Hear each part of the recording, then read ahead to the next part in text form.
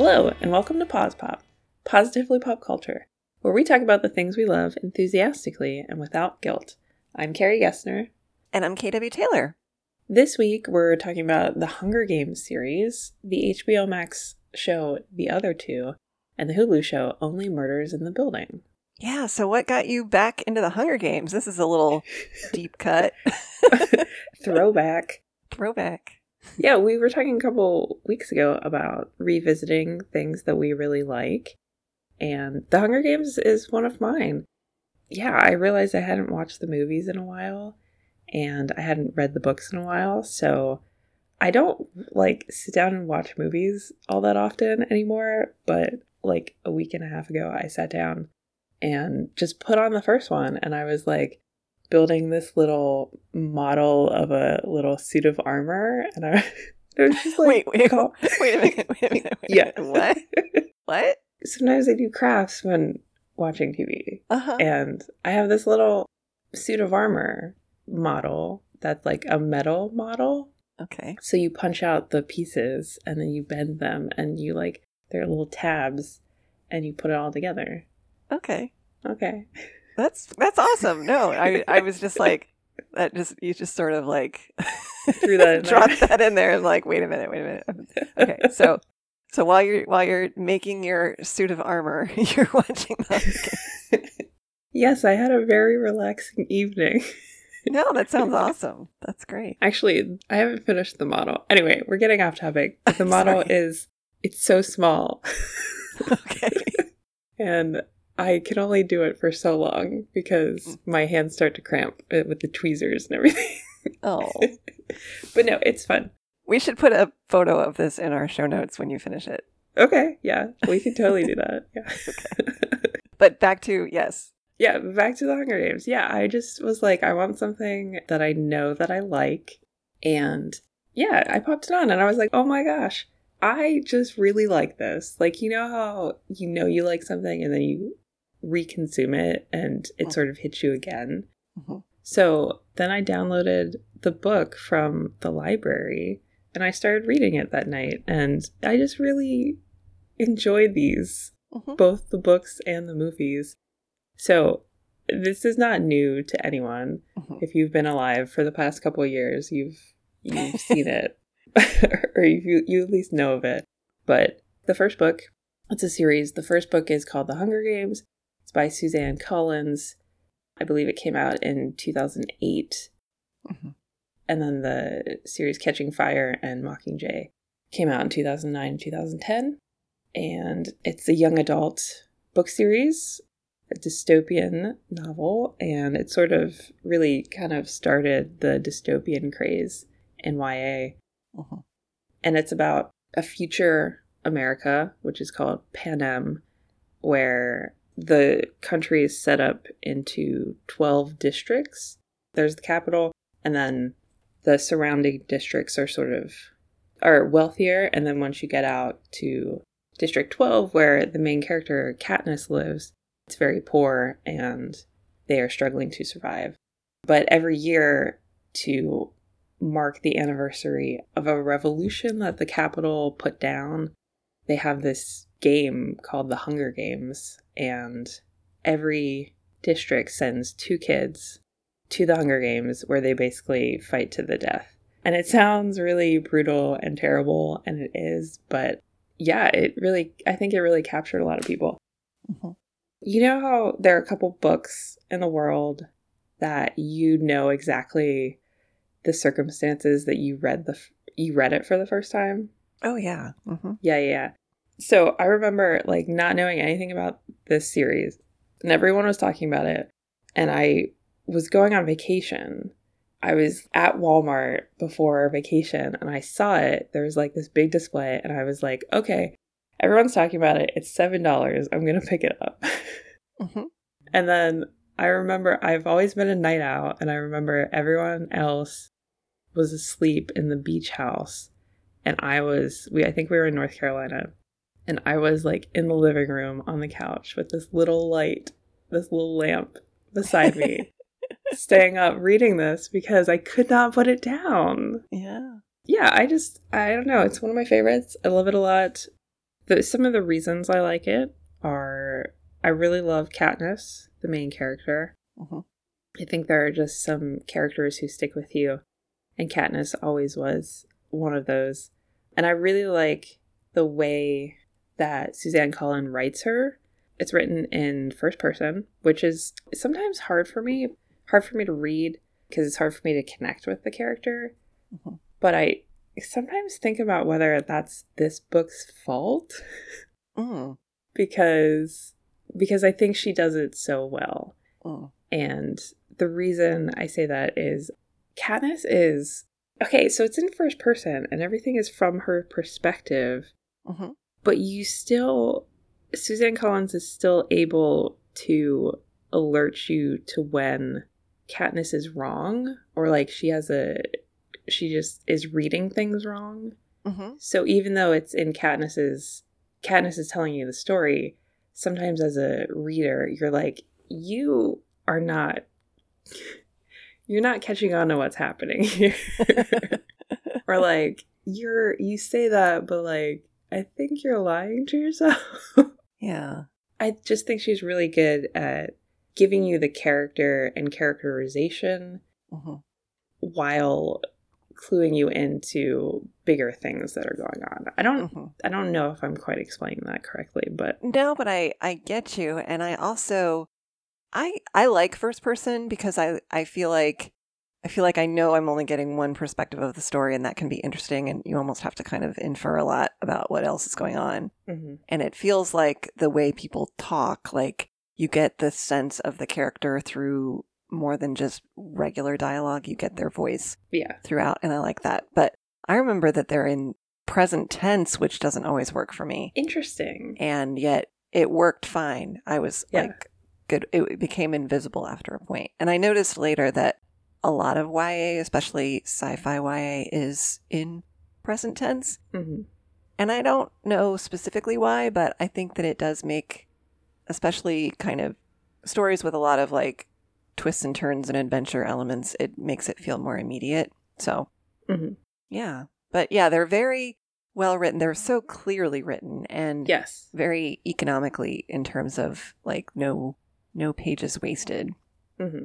And I remember reading the first one, and it was not as fun as you're reading it at a vacation, but I distinctly remember that I couldn't put it down so much that I was like, I remember distinctly one morning getting ready for work and reading it as I was like straightening my hair or something. Like I had my Nook like propped up against like my dresser and stuff. And like, I just have to keep reading it while I'm doing everything else because I can't stop. So yeah.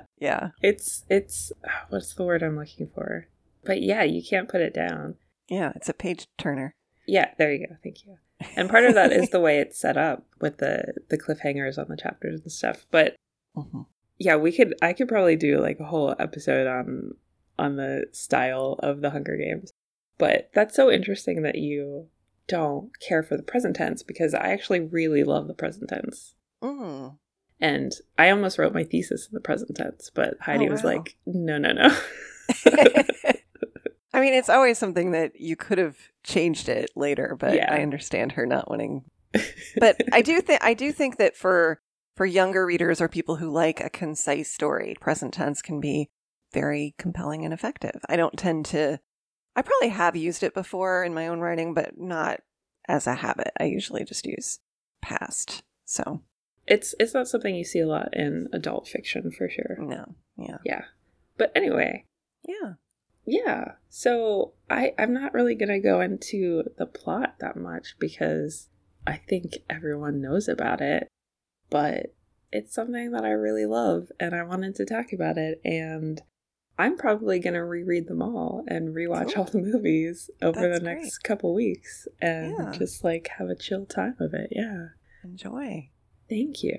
I do like the films also, and I think they were well cast and yeah, I mean, just a really, and you know, the premise sounds very brutal and awful, and it could have gone in a very like Battle Royale or Squid Game kind of direction, but it really doesn't, and they're still very accessible. But you do have to understand going in that this is about a very, upsetting premise. But I think one of Suzanne Collins' points in creating this world was the conflation of extreme inequality brought on by the aftermath of like nuclear war and ecological disasters, plus the fact that wealth continued to proliferate and people were still obsessed with reality television, because part of it is about this spectacle of the games being televised. So people are watching their own children get murdered.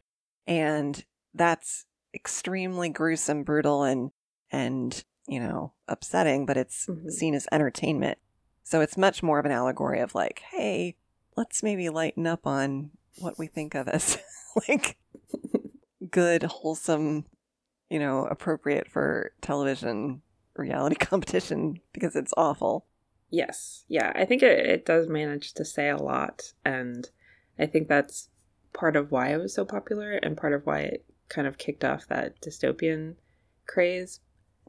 But also, it was so successful in how she did that. I feel like a lot of the dystopian YA that came after didn't quite reach that level of commentary. Yes, agree. Yeah, for sure.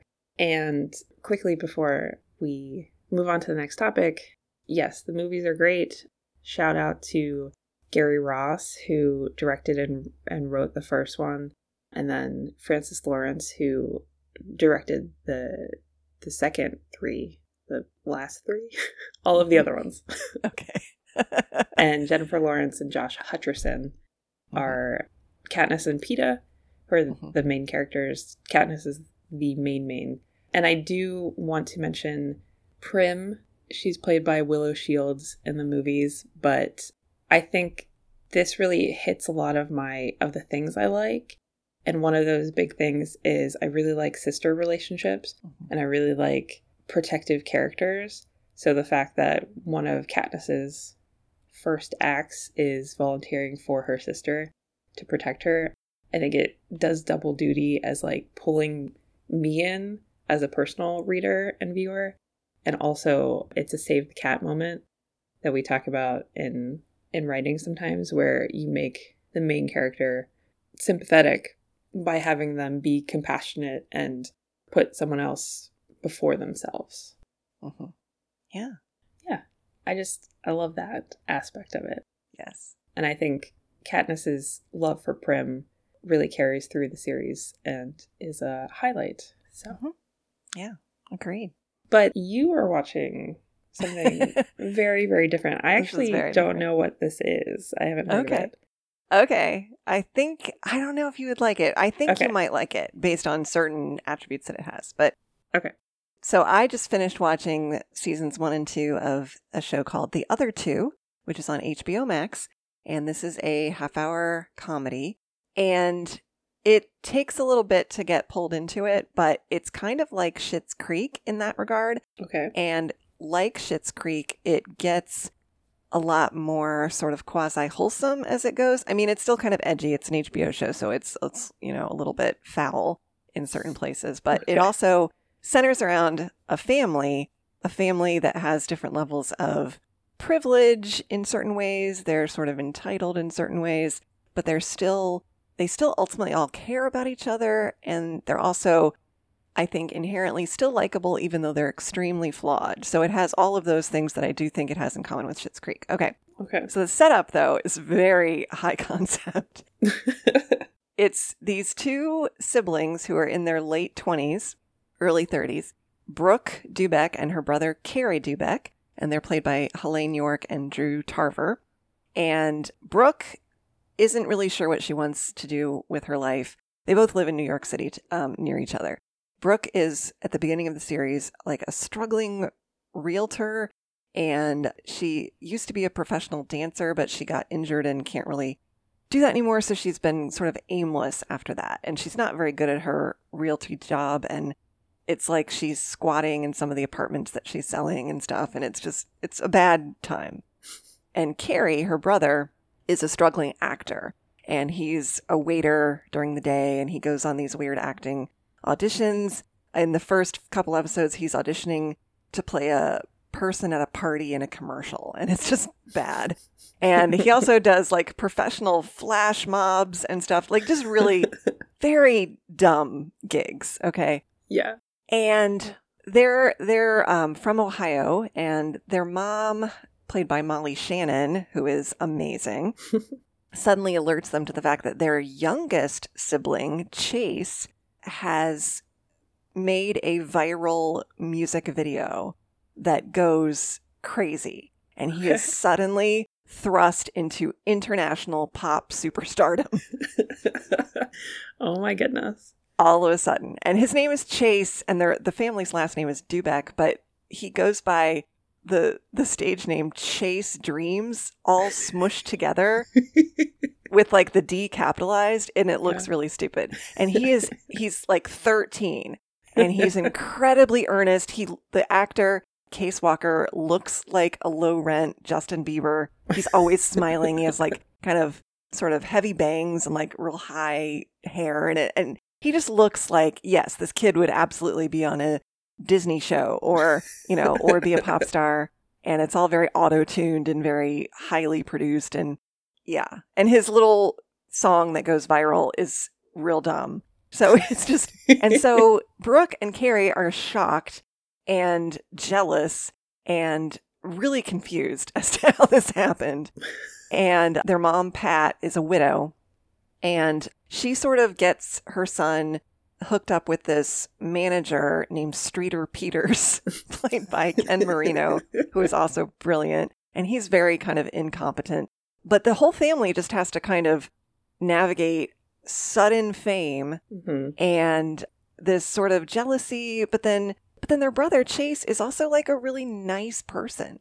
Like he genuinely enjoys singing and performing and just wants to like have fun, and he's a kid. Aww, and so it's just kind of like, oh. And they also get very protective of him because people try to exploit him. Aww. There's a lot of instances where he ends up getting thrust into situations where he's way too young to be equipped to deal with it. And especially Brooke gets real protective of like, he is a child. Like, please stop trying to get him drunk or trying to, all this weird stuff. And their mom is sort of very Midwestern and very earnest and doesn't always understand what's happening.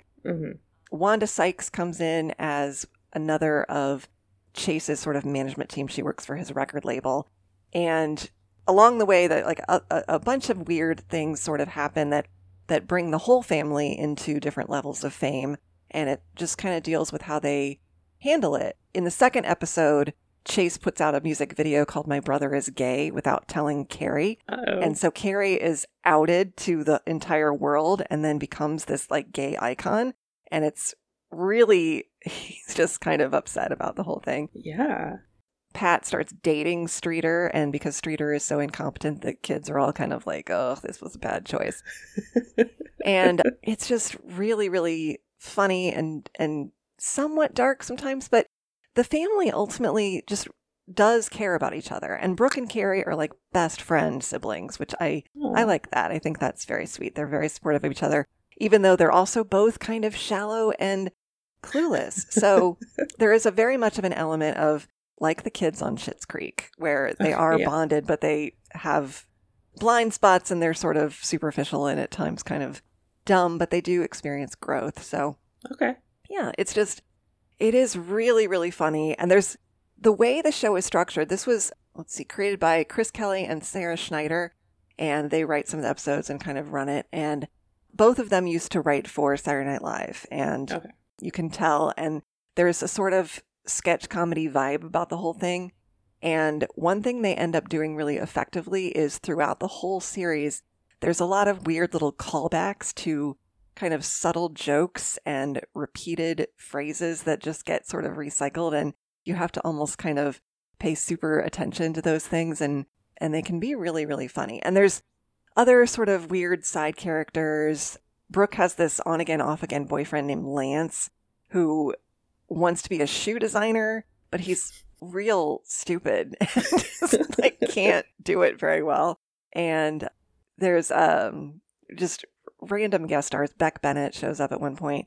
Kathy Lee Gifford and Hoda Kotb show up at one point. Mario Lopez, Andy Cohen, just random people. And sometimes they play themselves. And it's just kind of funny to watch normal people navigate sort of the quasi-fame world in New York City. So cool. Yeah, it's really funny. That sounds really good. Yeah. Yeah. Awesome. It's very cute. I think you should at least try a couple and see what you think. I want to. Okay, cool. Yeah, I'll update you on what I think. But yeah, it sounds really, I was going to say cute, but that's not exactly the right word. But it kind of is. It's sort of like cute with a little biting edge to it. Okay. So it's cute without being saccharine. It's, Yeah. It's edgy cute. Okay. And you said there are 2 seasons? 2 seasons of 10 episodes each, and they did get renewed for a 3rd season, but of course, COVID, so it's been a little bit delayed, but I think they're starting to film. Yeah. Cool. It's just for anybody who pays any attention to the entertainment industry, even just as an audience member, it's got a lot of fun payoffs and stuff. So, yeah. Okay. Awesome. Thank you for recommending that. Sure. But we've both been watching another comedy show. Very different, I think. Yes. On Hulu called Only Murders in the Building. And it's a comedy mystery. Yeah, it's very interesting.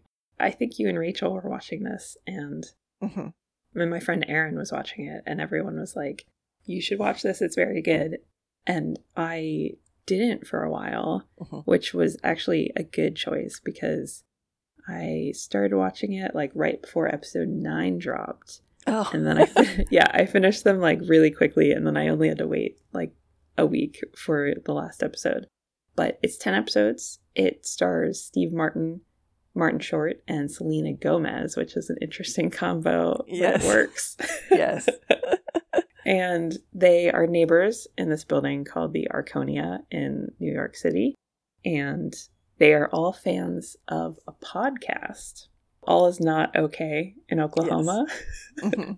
It's a true crime podcast by Cinda Canning, who's played by Tina Fey. And she's great. She pops up in like 2 episodes, I think. Yeah. So they all sit down in their separate apartments to listen to the new episode, and they get interrupted by a fire alarm. So the building empties, and they all end up, I think, at a restaurant across the street. And they all end up somehow realizing they're all fans of this podcast. So they start to talk about it, and they sort of become friends. And then it turns out that during the alarm, one of their building neighbors has been murdered. So they go off on this little quest to find out who did it. And do you want to expand a little bit on that? Yeah, and through that, they decide to start their own true crime murder podcast.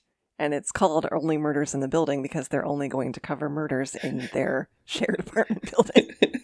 Yeah, because Martin Short's character, Oliver, gets a little carried away. Yes, He's like, maybe we could do that one and this one. And they're like, no, only Murders in the Building. Only Murders in the Building. Steve Martin, who also actually co-created this show with John Hoffman, he plays Charles Hayden Savage, who is an actor, and he was in a 1990s detective drama series called Brazos.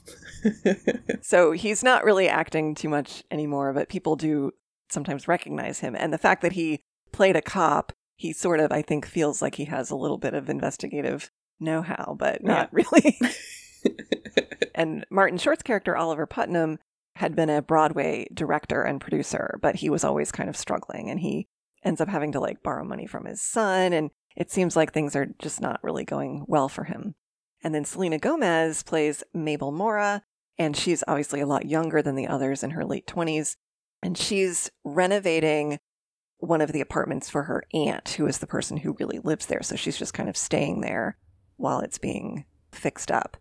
And yeah, and it's a very unlikely trio, and yet it really does work, and they get along, and it's very, very cute. I just thought, because when I first heard about the casting, I was like, okay, well, Steve Martin and Martin Short have worked together a lot, and that makes kind of sense. They're sort of contemporaries, but Selena Gomez felt like out of left field and gimmicky to me. But in terms of how the plot unfolds, it actually, you kind of need that character to be younger based on some other factors. And I really grew to like her. I know who she is, but I'd never actually seen her act. And she has this very effective deadpan voice, and she reminds me a lot of Aubrey Plaza. Okay. And just was very funny and sarcastic, and And she also had really great outfits. So I was shallowly like, I love her coat and I would wear that sweater. And, so it was. Yeah, that makes sense. That's not something I realized, but it is up your alley.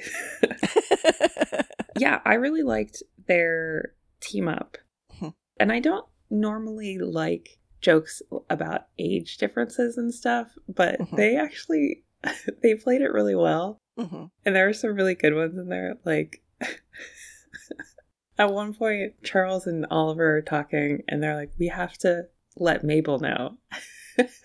Sorry. What? And one of them wants to call, and then the other one's like, no, we have to text because calls bother them for some reason. Yes, I remember that. And I was just like, yes, absolutely. Yes, of course they do. And I'm still a lot younger than them, but I'm older than Mabel, but calls bother me. I don't like getting a phone call. Like, if you are calling me instead of texting me to warn me you're calling me, something is wrong. Like, It's bad. And if you're going to call me, you need to text ahead of time and say, I'm going to call you and everything's fine. That there has to be a reason why you're calling instead of texting. Like, of course. But I just thought that was hilarious. Yeah. There's a couple other little cute things like that too. But Nathan Lane is also in it as a supporting character named Teddy Demas. He also lives in the Arconia. Amy Ryan plays Jan, and she also lives in the building too. But the guy who was murdered, the police seem to think it was a suicide, but they are immediately not convinced and just kind of go on this investigative tear.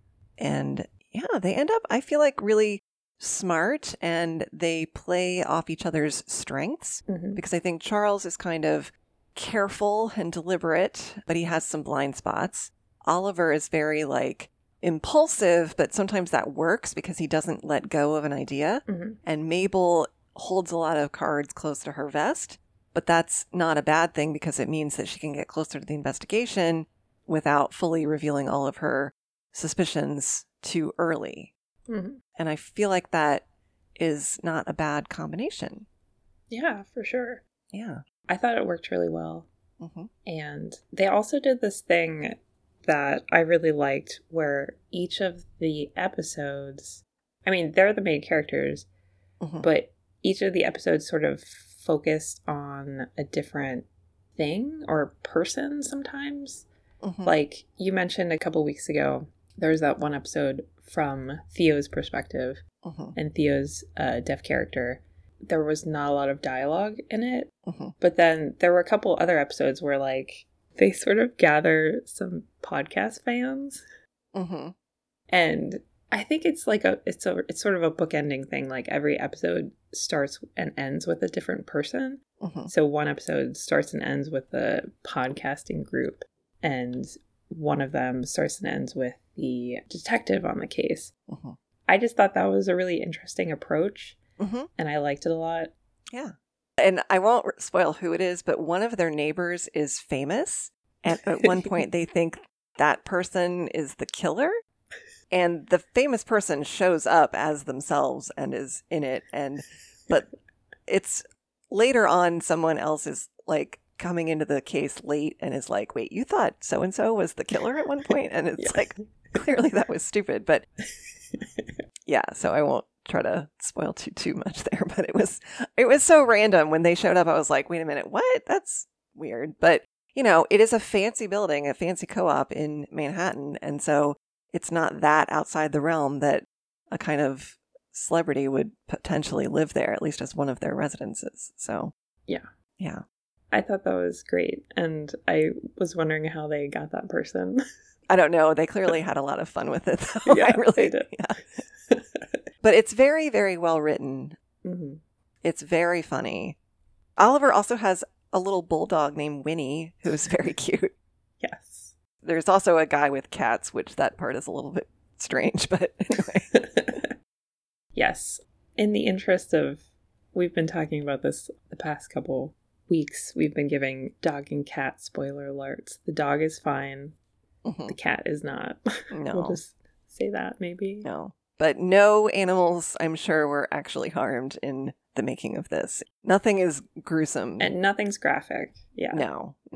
But this is at heart, like, it is a murder mystery. So people die and people get killed, and there is some hints of violence, even though it's not really on the screen. Yes. People get injured a couple times too, but it's very like cozy mystery style. It's clearly spoofing amateur detectives and true crime podcasts. So if those things strike your fancy, and if you love kind of a little bit of classic screwball style comedy, there's a lot of physical comedy and a lot of pratfalls and whatnot. So yeah, it's just really fun. I was very surprised at how super just straight up fun it is. And there's a lot of just interesting guest stars. In addition to people who are actually famous, there's a lot of like, hey, it's that guy sort of people in the background, and folks that sort of show up in little small roles. So yeah, it's just really fun.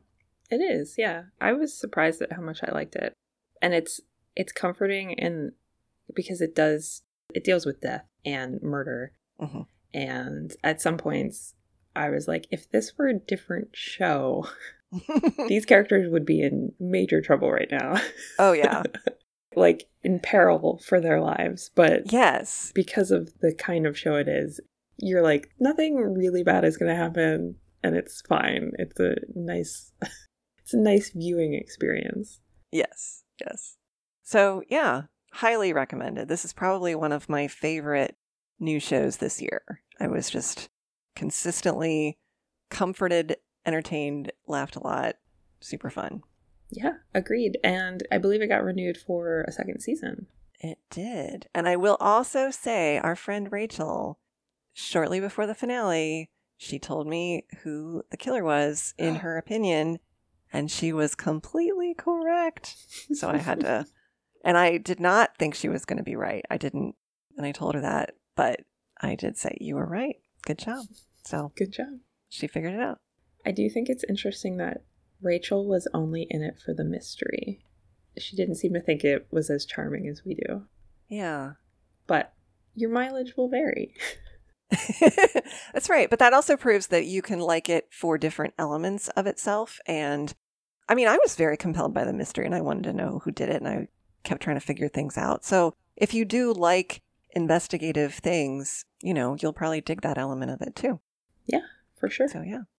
Well, next week we have an all-TV episode where we discuss the HBO Max series Love Life, the NBC series Blind Spot, and the new third season of Netflix's You. Our theme music is by Joseph McDade. You can find me on Twitter at KWTaylorWriter. And me at Carrie Gessner. And you can find us together on Twitter at PausePopPodcast. If you'd rather email us, you can do that at positivelypopculture@gmail.com. You can also find our website at positivelypopculture.com. And please, if you're enjoying us, rate us and review us on iTunes and wherever you get your podcasts. Thanks for listening. Stay healthy and safe, and join us next time for another episode of Pause Pop.